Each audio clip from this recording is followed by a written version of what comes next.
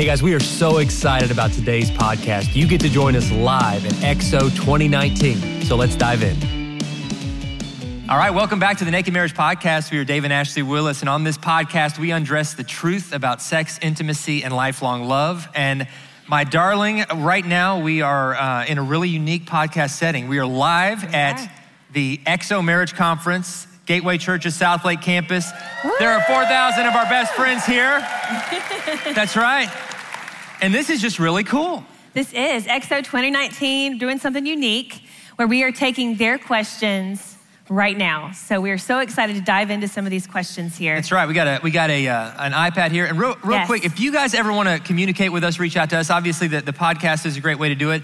But I'm going to give you our email address. This isn't like an email address that like goes to some assistant that we never see. Like, I want you guys to be able to contact us directly. And it's real simple. It's davewillis@marriagetoday.com, ashley.willis@marriagetoday.com. That's right. Send us whatever, questions, whatever you want to send us, and we will read that, and we would love to correspond with you that way. Right. Also want to give a quick plug to the new book, The Naked Marriage. You guys can pull out your phone right now if you want and go to Amazon.com and order this thing. We're so excited to share this book with the world. It's our story, but more importantly, it's the story of what God wants to do in your marriage.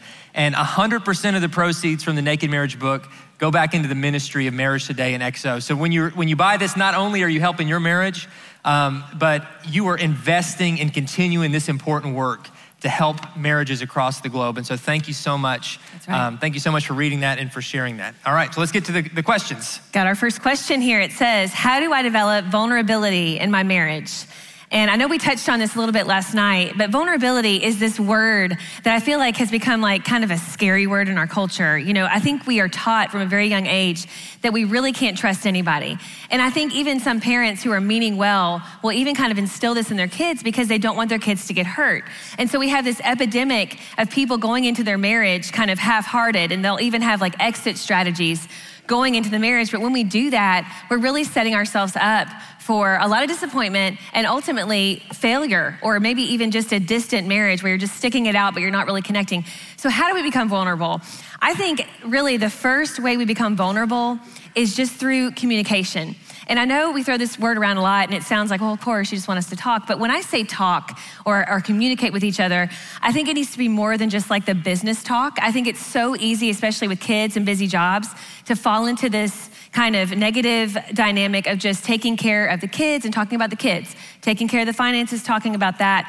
But really when it comes down to it, you're never talking about your hopes, your dreams, your fears, or anything you're struggling with. And I think when we hold back from really connecting, you know, on a deeper level that way, on a daily basis, okay? And it doesn't have to be lengthy, but on a daily basis, talk through these deeper things. I think that you'll start to see your marriage change, because when you're vulnerable with each other, even if it's about the hard stuff, the messy stuff like we just talked about, because it really gets messy when you're vulnerable. And you know, we were just talking to a couple just today that said they had a fight last night because the talks from yesterday really started opening them up to kind of needing to talk about some hard things. And they said, you know what, but though it's okay because we actually are talking about it. And you know, having a disagreement isn't a bad thing, but when you can disagree in a respectful way and talk about the hard stuff, your marriage is gonna go to a whole new level. And that's good. You know, you are so cute when you talk also. I was just noticing, not only so wise, but I was taking pictures of you over here just because I'm like, she is a nut. She is just beautiful when she's teaching. So, and that's great advice. I mean, I hope that's great advice about vulnerability, which is really the key, the cornerstone of a naked marriage. Yes. All right, number 2, this is a good one. How do you admonish or correct your spouse without coming across as critical? That word admonish, I mean, does that not like drop the mic, admonish? You know, we need to use that word more, right? Yeah, but it's but probably not when it comes to your spouse. Right. Let me just say that. Critical, because some people criticize their spouse and they just think, well, I'm just being honest. I'm just calling it like it is. If he wasn't being such a slob, I wouldn't call him a slob, you know? And we're like, the Bible says I got to speak the truth. Here's what the Bible says. It says, speak the truth in love. And some of us think that we have the spiritual gift of criticism, which isn't actually a spiritual gift. You can look it up. It's not. It's not. Encouragement is a spiritual gift. And yeah, there are times in love that we have to correct. But because if your spouse is being vulnerable with you, which is what you want, that's where love really lives. It also means that vulnerability is giving somebody else the ability to hurt you. Yeah. And they're trusting you with that. And if you misuse that trust and that vulnerability, It's gonna shut off your marriage because almost every man and every woman carries around insecurities that we don't verbalize out loud. Most men carry around an insecurity that we ask ourselves this question: does my wife believe in me? Does my wife think that I'm capable? Does my wife trust my judgment? Does my wife respect me? We ask ourselves this in every different way. And every criticism, wives, you give your husband, it chips away at that vulnerability in his heart. Now, women have vulnerabilities too. Hers goes something like this: would my husband still choose me? Does my husband adore me? Does my husband have eyes only for me? Would my husband lay down his life for me the way that Christ calls husbands to? Yeah. And guys, every criticism you give her, she is playing it against that reel in her mind of those insecurities that are deep within her heart as a wife. And we gotta be so sensitive to that. And if there is a spirit of criticism that's happening in your marriage, or sarcasm or negativity or cynicism, and you might think, well, I'm just calling it like I see it. I think sometimes we don't call it like we see it. We're looking through a broken lens. We all think that we have this perception of reality the way that it is, but really oftentimes we don't. I'm gonna do a quick experiment for the live studio audience, and for those listening to the podcast, you can actually do this. You can do this. You can still do this and kind of follow along, unless you're driving. Don't close your eyes, because that's part of this in a minute. But I'm gonna give you guys in this room and those watching right now and those listening right now 5 seconds to look around wherever you are. Look all around, and in 5 seconds, I want you to find every red item you can find. Every red exit sign, not yet, I haven't started counting yet. Jesus sees you cheating in church. But as soon as I say go, I want you to look. Every red purse, every red shoe, every red hat, and mentally catalog it. And then when I say stop, I want you to stop. We're gonna close our eyes and we're gonna see what you saw. All right, ready, go. Look for red exit sign, red shirt, red hat, red shoe, red, and stop. Close your eyes. This only works if you're closing your eyes. All eyes closed. Now, out loud, you perceptive people, out loud, I want you to tell me everything you just saw that is the color blue. I know. Open your eyes, look around. There's rooms full of blue. There's more blue than red, and you didn't see it. And why didn't you see it? Same reason we don't see most things. You were looking for something else. Yep. Jesus said, whatever you seek, the verb tense he used in the Greek is whatever you keep on seeking is what you will find. If all you see in your spouse is reasons to criticize, it's all you'll see. It's true. But if you will let the Holy Spirit renew your mind and change your thinking, you will approach your spouse with a spirit of gratitude and respect and honor and affirmation. And you say, Lord, help me to find reasons to praise. Help me to find reasons to give thanks. I'm telling you, you'll see it at every turn. And so ask God to change it. Lord, help me stop looking for the red and to see the blue. Help me, Lord, to see the good that's right in front of me. It will change. The tone of your words will shape the tone of your marriage. It really will. Absolutely. And I would even venture to say too, don't only look for those things, call out those things in your spouse. I mean, you need to call them out. And sometimes it's looking for the most, like what you think is insignificant, but to them it could mean the world. Because the more you praise your spouse, the more you compliment them and encourage them, the more they know you believe in them. So when you do have something that is very serious that you need to come to them and say, hey, I'm noticing something that could hurt you and hurt us, and I want to talk about it, it's not gonna feel like an attack. It's gonna feel like something you're concerned about because you care. But when you're always cutting them down, you're literally just hacking away at their confidence. They're not gonna really wanna listen, and they're gonna feel like you're just out to get them. It's really kind of puts you in a position where you're fighting against each other instead of fighting for each other. But when you choose to call out those good things, they know that you're for them and you're assuming the best in them. And so they're gonna have more of an ability to listen and to really start making those changes that need to happen. Yeah, that's a good word. And that's the admonishing part. Yes. That I kind of skipped over the actual question. But right. that's so important. There are times you have to do it, but the more, like Ashley said, your spouse knows you're for them and you love them, you've built up that trust, the more that when you do have to kind of speak words of some loving correction, they're gonna be open to that. All right, next one's a good one. How do you make sex fun and different and godly at the same time? This is a great question. Man, Thank you for asking it. Thank you for asking. I think first you need to invest in a curling iron. If you were here last year. If you're here last year, you know what we're talking about. No, it's a. So yeah. Don't take anything off the table. No, I'm just kidding. No, you know, I think it's a great question. I was ready to dive in, but He's ready to jump on I want to hear what you have to say. Go ahead. Well, honestly, I think this is the thing. He's going to record me and be like, you said this last year. Okay. Sex was created by God. And I think so many times, thank you, Jesus. Like, so many times we act like it's something that is just of the world and it's this dirty thing. And it's like, no, God created sex for married couples. And so as Christians, we need to proclaim that. Like, we need to be excited about that. And it's not a bad thing. And yes. You know, some of you, yes, I know, I love it. Some of you maybe grew up in homes like I did, okay, where your parents and maybe even your pastors in your life would talk about sex negatively because they wanted you to be scared to death to have it outside of marriage, okay? It worked for me, okay? But when you grow up like that and then you get married and suddenly, you know, it's like, okay, sex is good. It's really hard to flip that switch. And it's really hard to not keep on looking at it as a dirty, shameful thing. Or maybe you have a past where before you were a Christian or before you realized what sex was meant for, you kind of did things you're very ashamed of. And so you've brought that to the marriage, and that's all you can feel and all you can think about. And so I get it that sometimes, even as Christians, you know, sex carries some shame with it. But I want to remind you of this, that as a married couple, it is a beautiful gift from God that can only happen between a husband and a wife. It's meant for the two of you. And it's something that can bring you closer together like nothing else. And so we need to see it as something that's beautiful, and it can be fun. And we talk often, we've had some podcasts about this, some blogs about this. You know, people often ask, like, are there any things that are off the table?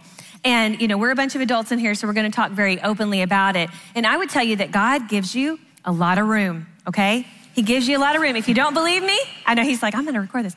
If you don't believe me. I'm just so excited right now. Like, I can't believe this is happening. It's a dream. This is like, I feel like I'm in this awesome dream where I have thousands and thousands of witnesses and, you know, Ashley saying, go for it. Cloud of witnesses right here. Okay. No, if you don't believe me, read the book of Song of Solomon. It is steamy. Oh, yeah. It is awesome. And they're just passionately pursuing one another. And so you as a couple have to talk about your desires. You have to talk about what you like, what you don't like. And when you talk openly about this, and sex is something good, sex is something that you are excited about, that you want to satisfy your spouse, that it's not something you're just thinking about yourself, it's a beautiful thing. And it also protects us from wanting to look outside the marriage. And we want to be protecting our spouse. We want to protect each other. And so we need to foster the gift of sex. So that means we need to have it often. It's gonna look different for every couple, okay? Some people ask us all the time to give them a number. I will never do that because I'm gonna get lots of emails from angry people and maybe people who are really excited. You mean like a frequency number? Yeah, like how frequency, often? yes, like how often frequency, sorry. But like, I will never put a number on it. We'll just say a lot. And I wanna say this, it's a great opportunity to really talk to each other. And I would even challenge you to do this too. And we read this in a book years ago called His Needs, Her Needs. It's been around forever, but in our premarital counseling, I remember reading this. It said, it really would be good if every couple would really try to meet the needs of the one at frequency-wise who has the greater desire for frequency. And the reason is because it helps to protect the marriage. And some of you are rolling your eyes right now. I totally get it, okay? But this is the reason. What do you mean you totally get it? Well, I'll be honest, yeah. In our relationship, Dave has the greater need for frequency, and it's not always the man. It can be the woman, okay? I get this. We're just very honest. It's probably way more than you wanted to know, but it's something that kind of helps you work it out. But I want to say the person who has the greater frequency, this doesn't give you a license to be like, I want it now, we're gonna do it now, okay? Yeah. You cannot use sex as a bargaining tool, as a way to manipulate your spouse. It is a gift, okay? It's a gift. It's a way to serve one another. It's a way to come together and really talk through things and really connect on a deeper level. Man, that was amazing. I don't think you've ever heard me talk about sex so much. That was like the best 5 minutes of my life. That was great. But I will say, you know, in hearing some of that, maybe there are some guys or some wives out there like, okay, you know, I can pressure you to, you know, to do whatever I want, whenever I want. That is so not the spirit of the vulnerability and the love and the trust that has to happen in the bedroom and in all places in your marriage. And so don't put this pressure on each other. You know, look at like sex is in all things as a way to serve each other, but don't make it about this pressure. Don't make your spouse feel inadequate because they're not comfortable with certain things or that you want to do. You have to have the trust and the vulnerability to be able to say, you know what, I'm not comfortable with this because of, you know, maybe how you were raised, or something that happened in your past, or maybe the fact, if like in our situation where I had this past problem with pornography, and you're trying to cleanse your mind of these images. And guys, you should never, ever, ever, even if that's something that's part of your past, try to get your spouse to act out these twisted fantasies that came from that dark and poisonous world of pornography. It has to be a safe and a sacred place for both people. That's the way that God intended it. And I would say, Ashley said, meet the need of the spouse who has the greater desire. Or to at least aim for that. Aim for that. I would say not only in sex, right, but when it comes to conversation. One of you wants to talk a lot, one of you wants to talk a little. Meet the need of the spouse that has the greater desire when it comes to communication. Yeah. I would say when it comes to every part of your marriage, try to meet the need of the spouse that has the greater desire. Cuddling. I'm trying. Meet the need of the spouse who has the greater desire. Oh man, but it is an opportunity to serve. It's not to serve one another. Meeting in the middle, all this we meet in the middle. We're 50-50. Marriage isn't 50-50. Divorce is 50-50. Divorce is splitting everything in half. Yep. Marriage is 100-100. It's saying, I'm giving you my best. I'm giving you 100% of myself, even in those moments when you don't reciprocate, because love isn't a reciprocal transaction. That's right. Love is giving my best because I'm so wholeheartedly committed to you. It's what God's done for me, so it's what I want to do for you. So treat your spouse not the way your spouse treats you. That's the world's way. I'll be good to you when you're good to me. God calls us as followers of Christ, treat your spouse the way God treats you. Yeah. Give them your best when they're at their worst. That's love. That's what God does for us. And it only takes one spouse to start the process of transforming a marriage when they really follow God's plan. And God will often use that to soften the other spouse's heart. And I'm not just talking about in the area of sex. This is in all parts of the marriage. So.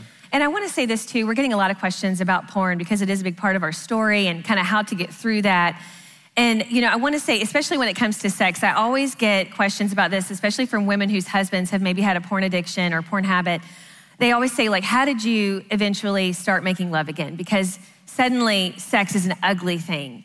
And I totally get that. When I found those images on our computer all those years ago, I was just disgusted. I was hurt. I felt very inadequate. And I thought, why does he feel like he needs to go and look at these things?